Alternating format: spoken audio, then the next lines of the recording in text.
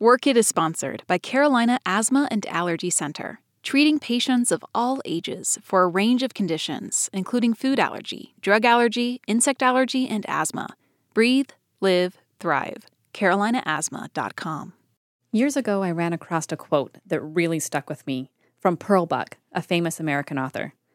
She said, "To find joy at work is to discover the fountain of youth." If that's true, one of our guests today, Buster the Barber, is gonna live forever. And when I put that mirror in front of them, it really gave me a rush because I'm like, okay, I know I just helped this little guy. He happy. It just make me happy when I do those type of things. Buster obviously has a passion for his work and for giving back to his community. But if you ask him, he'd tell you he doesn't even have a job. Imagine a career that is so satisfying without having to work a job. Buster seems like he really has this career thing figured out. Yeah, he does. He's so happy. Just listening to him makes me happy. We wanted to find out more about how people define and achieve career success. That's coming up on the Work It podcast. Hi, I'm Jill Bierce. And I'm Stephanie Hale. And this is the Work It podcast, where we have conversations with people about their relationships with their jobs and how it shapes their view of the world. In each episode, we follow our curiosities underneath the job and into the complex identities of the people we encounter in our everyday lives.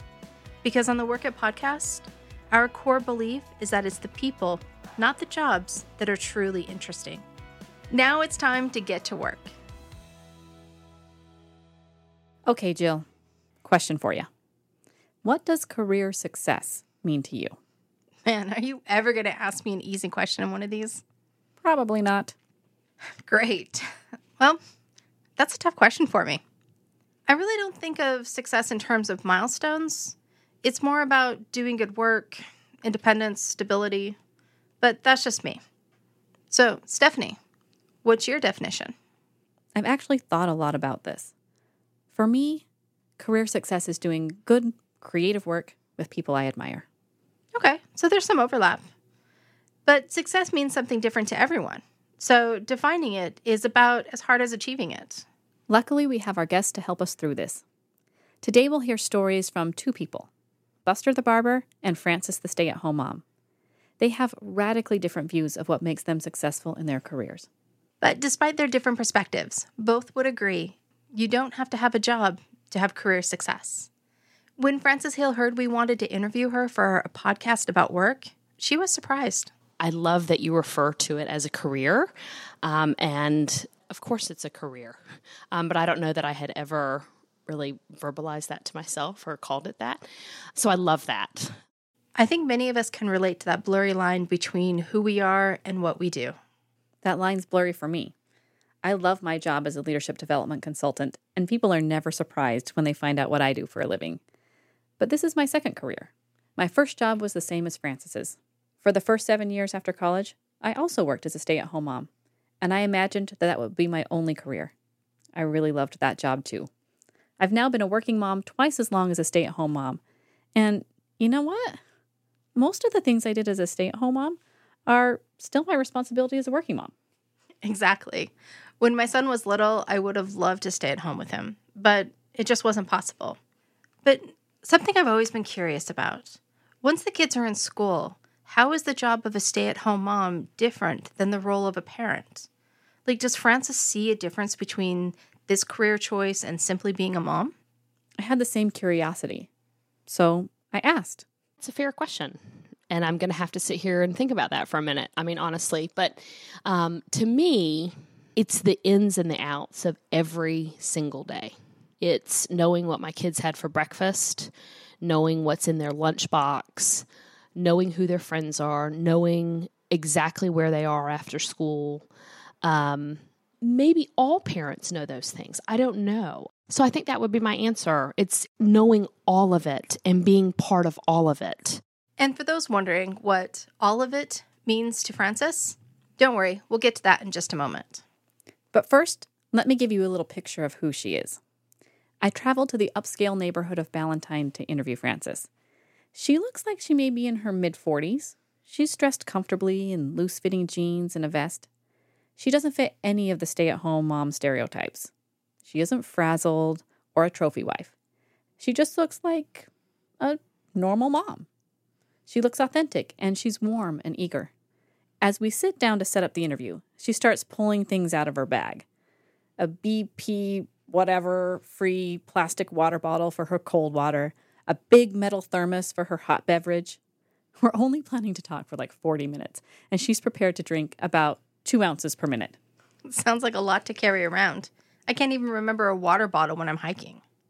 I can't imagine what else is in that bag. But also, she brings with her this childlike curiosity. She asks me how the equipment works. She wants to put the headphones on.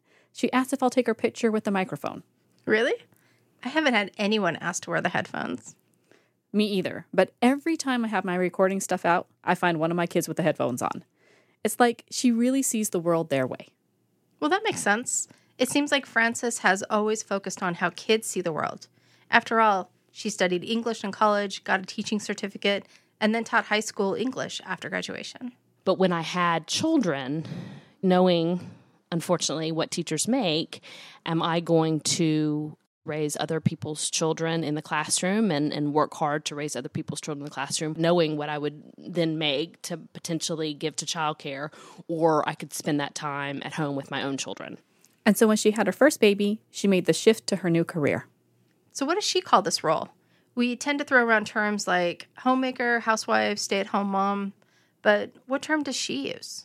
She prefers stay-at-home mom, or more precisely, I'm a stay-at-home mom who does not stay home a lot. Frances is in the back nine of the stay-at-home mom career. Her 3 kids are all teenagers now, but she reminisces about when they were little. In the early days, staying home with children is getting them out of the bed, getting them ready for the day, changing diapers, throw in a diaper explosion. On top of that, throw in, the baby needs to nurse. The baby's diaper is leaking. Someone wants Cheerios, can't reach the Cheerios, climbs the pantry, grabs something, it spills all over the floor. Thinking about it now, I sort of say it jokingly, but it's so much. And in my brain, as I'm describing it, it feels very sort of frantic and chaotic. I remember those frantic times. However, with my son, my role as parent has evolved as he's grown older. He'll always need his mom. But for us, my role has changed from disciplinarian to advisor. Has Frances seen this kind of evolution? Frances sees the job of parenting older kids as much of a hands-on job as taking care of the little ones. My children need me more, almost, in a very different way, but they need me all the same as they did when they were younger. They need me emotionally more than they did. So I sent my kid off to the largest high school in North Carolina, but I'm still the same. I still have the same expectations. I have the same ideals, and that doesn't change. Same when I sent my daughter off to college. I'm still the same parent. That doesn't mean that there's not some letting go, but I'm still the same, and that's not going to change. So for Frances, what it means to be the same is that she still packs their lunches, still weighs in on all major and many minor decisions, and she completes every question on the 7th grade math homework to make sure she knows precisely how to help her son. Frances says she spends most of her time out of the home. A lot of that time is spent volunteering at her kids' school, their church groups, and their clubs. Thinking about why I volunteer, at the heart of it, it's because of my children. I want to better the programs that they're involved in. And these volunteer jobs also stretch Frances in some meaningful ways, too.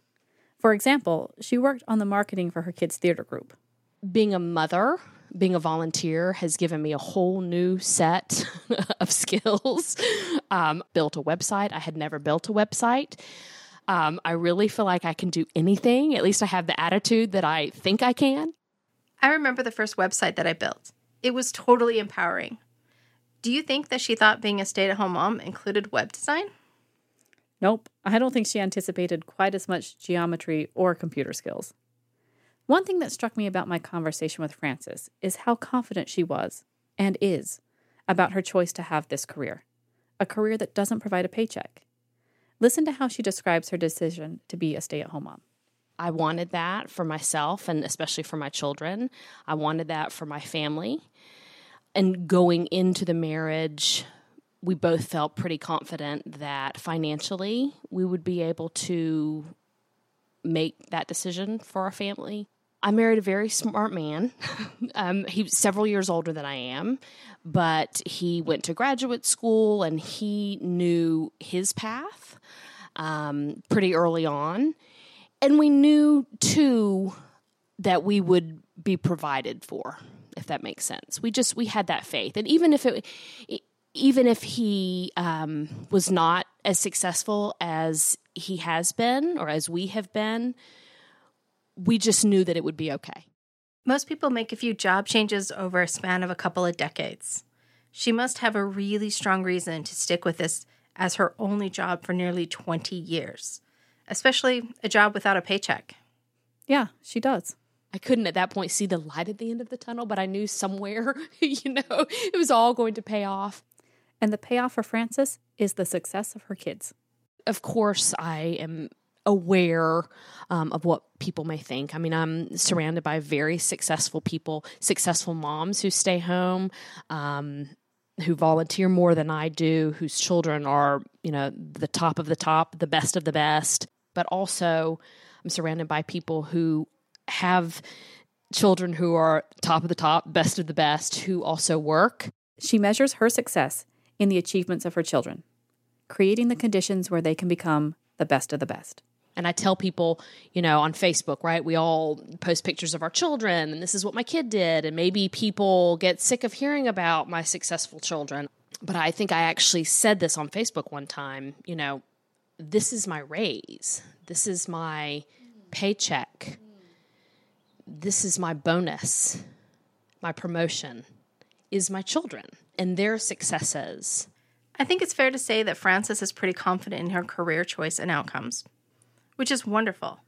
As women, we get a lot of conflicting messages. Have kids, have a career, have it all, be perfect. It's totally exhausting. I've always worked throughout my son's life. So I've done both volunteer at a school and had to miss class parties when I couldn't get off work, and often felt guilty when I couldn't do the impossible. So I wonder if Frances feels the same sting from the other side of that message. The side that says being a stay-at-home mom means you aren't accomplishing enough. Such a good point, Jill. And yes, Frances is impacted by the message that women should try and have it all. She told me a story about a time she ran into a woman who was raising successful kids and also working a demanding job. There was a woman, I'll never forget it, and she lived across the street from me. Maybe I made some assumptions about where I lived and what people did. But she introduced herself and we were talking, and so that conversation's a little uncomfortable. So what do you do? I stay home. Well, what do you do? I'm a doctor. Okay. That it sort of shifts, right? It sort of shifts the conversation a little bit. So, if I'm being completely honest, sometimes when I see people doing what I do very successfully and also being a doctor, there might be a little insecurity there. Despite moments like that, she remains steadfast in her purpose. Again, and I keep going back to it, I just have to be confident in my own decision. I mean, I can't, especially after 19 years, I can't second guess what I've been doing. And she reiterates that she really does feel successful because her kids are healthy, happy, and accomplished. And that's all the success she needs. And so when I post the success of my children, it really, of course I'm proud of them and I want to brag on them and I want to shout it from the rooftops, like this is what my children do. But it really is because I don't get a paycheck, And so that's my bonus. That's my raise and my promotion is the success of my children. Frances provided us one definition of success.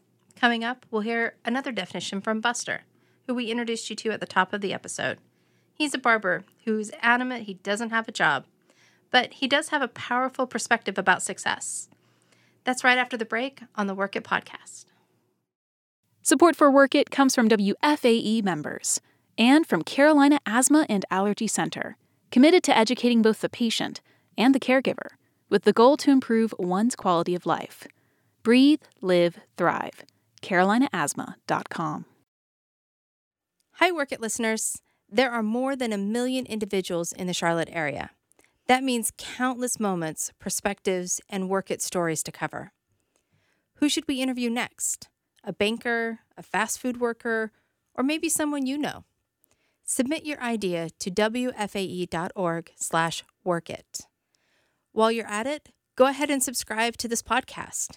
It's free on Apple Podcast, NPR One, or your favorite podcast app. You'll never know who we might interview next. Now, let's get back to the episode. Actually, I didn't want to work. I didn't want to work for anybody, so I felt like if I barber, I could be my own, entrepreneur or whatever I want to do, and I succeeded, and now I'm a barber, and that's what I love to do. Buster didn't really set out to be a barber, but when the opportunity arose, he decided to add barbering to his skill set. It wasn't more of I wanted to be a barber. It was more of trying to get something under my belt, like have a trade or professional career or whatever, something under my belt. I sat down to interview Buster at my kitchen island late one night. My name is Buster. My government name is Andre Gilliard. I'm also known as Buster. It doesn't take long before I get why people love sitting in his chair. He's upbeat and relaxed, in his mid-40s, but doesn't look it. I guess the thing I'm trying to describe is Buster has that relaxed, chill vibe, like you've had a couple of drinks. Stephanie, you know that feeling. Oh, come on, Jill. You know I'm sick after 2 drinks. That feeling you describe is what I get after half of one. But yes, Buster does make you feel at home. Buster knows how to have a conversation. In fact, he says it's a big part of what he does at the shop. His customers come in for 2 things, a haircut and a chit-chat. So a lot of people may not come and get a haircut. A lot of people just like the fact that, what we talk about in shops or, just to relax, because it is a place to relax and chill. A lot of those people, like to come and just talk and communicate and just, get stuff off their chest. They always say a barbershop is a place where a man can come and vent and whatever. A lot of people come around just to hear other people's stories because, in the barbershop, hey, you hear what you hear. Ooh, you can hear some mess in the barbershops. I know you can. Stephanie, you love chatting with people. Maybe you should take up barbering. Oh my gosh, I would love that part of the job. But I'm way too chicken to try to cut anyone's hair. That sounds so scary to me. Cutting someone's hair and just hoping it works out sounds like a terrifying job. Barbers are brave. But, you do all sorts of adventurous stuff with your hair, Jill. So maybe you would make the better barber. Coloring hair, sure. But I'm still traumatized from my mom cutting my hair to nothing when I was a child, while she tried to get the sides even. And then she permed it. Yeah. But for Buster, he had to work up the courage the first few cuts. And I will never forget, that's my first time ever cut. I was talking to a group of guys, we laughing like, till he called my name and say, Andre, come here. He tell me go to your station, set your equipment up. So now I'm like, the joke over, like, what do you want me to do? So I go set the equipment up, my clippers or whatever, and the guy sat down in my chair, and he wanted a fade.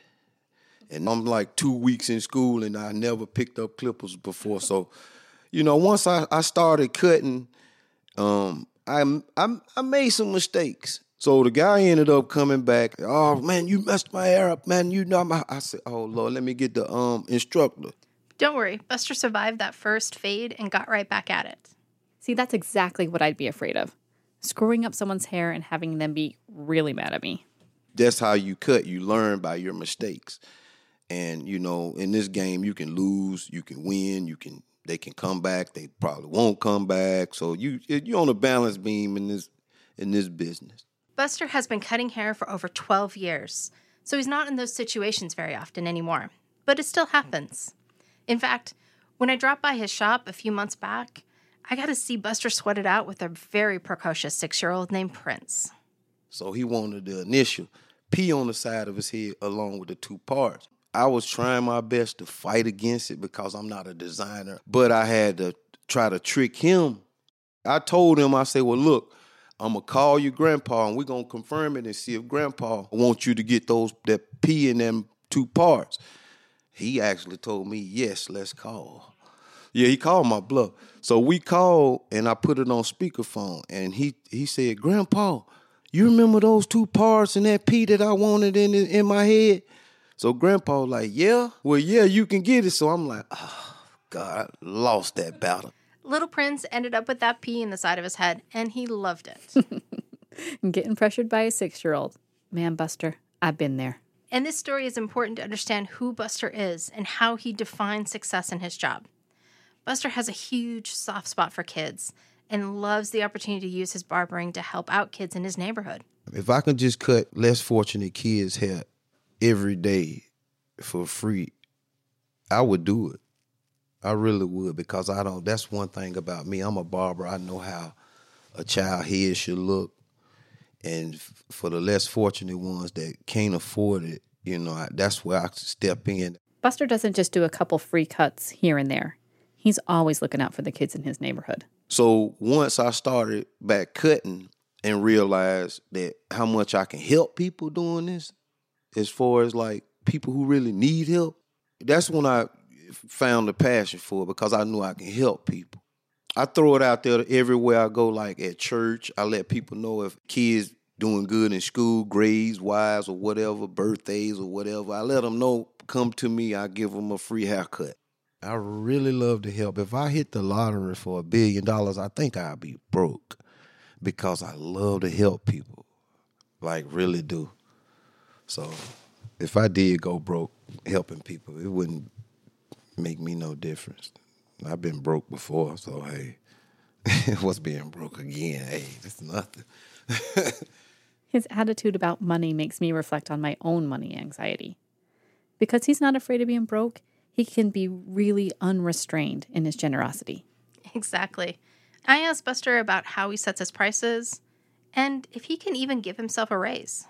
I can give myself a raise, but I probably won't allow myself to, because I know that I want to help people.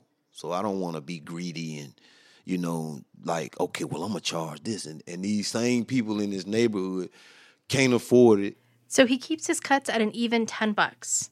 One of the most interesting aspects about our conversation with Buster is the way he thinks about what a job is and why he doesn't want one. Yeah, we're sitting there in Jill's kitchen island, and he keeps telling us how he doesn't have a job, doesn't want a job, keeps telling his son he shouldn't get a job, but his son won't listen. Look, we recognize the irony here. We're interviewing him about his job, and he's convinced he doesn't even have one.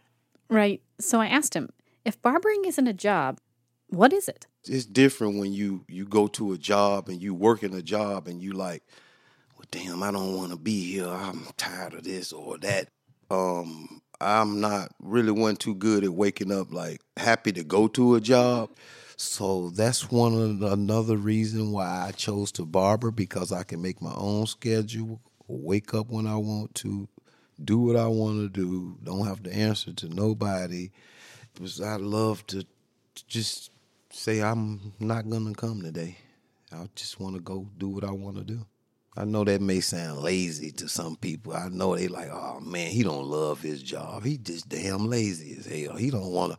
But if you chose this profession, you would probably love it too, because you can, like I say, you can do what you want, being a barber. Success isn't tied to money for Buster. Neither are titles. When we asked him what reactions he gets when people ask him what he does, he had a pretty strong reaction to that question.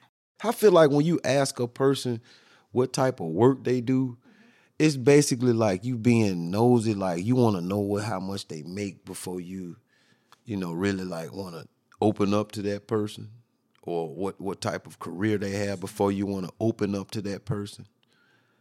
So, like, that's just the way that's just how I feel about it. Anybody be like, hey, man, you talk to him. You don't ask nobody, man. Hey, what type of work you do? You having a conversation about something, and then you be like, well, what type of work you do? I mean, like, where did that come from? Why are you asking me that? So he doesn't like answering that question. And also, I don't ask that question. Whatever you do, however you work, whatever you do to make your money, that is on you. I'd rather talk about the basketball games and, whatever. If I'm a barber and I ask a millionaire, what do you do? I would think he would feel like, you see this, you see what I'm driving? You asking me what I do. Whatever I'm doing, I feel like I'm doing it enough. I always try to reverse it and see if I can look at it from another point of view. You can't just judge people. See, for Buster, success isn't about money or status. It's about doing work he enjoys, giving to his community, and working enough to live. So when we compare Buster with Frances from earlier in the episode, they're really driven by different things. For Frances, career success is about the outcome, the accomplishments of her children.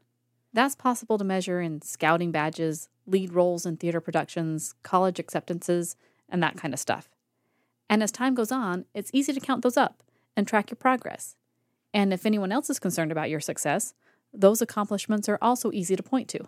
But for Buster, it's an entirely different equation. It's more about the process than the outcome. No big house or organizational title marks his progress towards success. He measures it in the sense of autonomy and how much he can give to his community. Things that others can't necessarily see on the outside, but he can definitely feel on the inside. But at the end of the day, they both love their work, and they both describe themselves as successful in what they've chosen to do. Even though neither one of them thinks they have a job. These two have helped me to reflect on my own definition of success. I've noticed my definition shifting.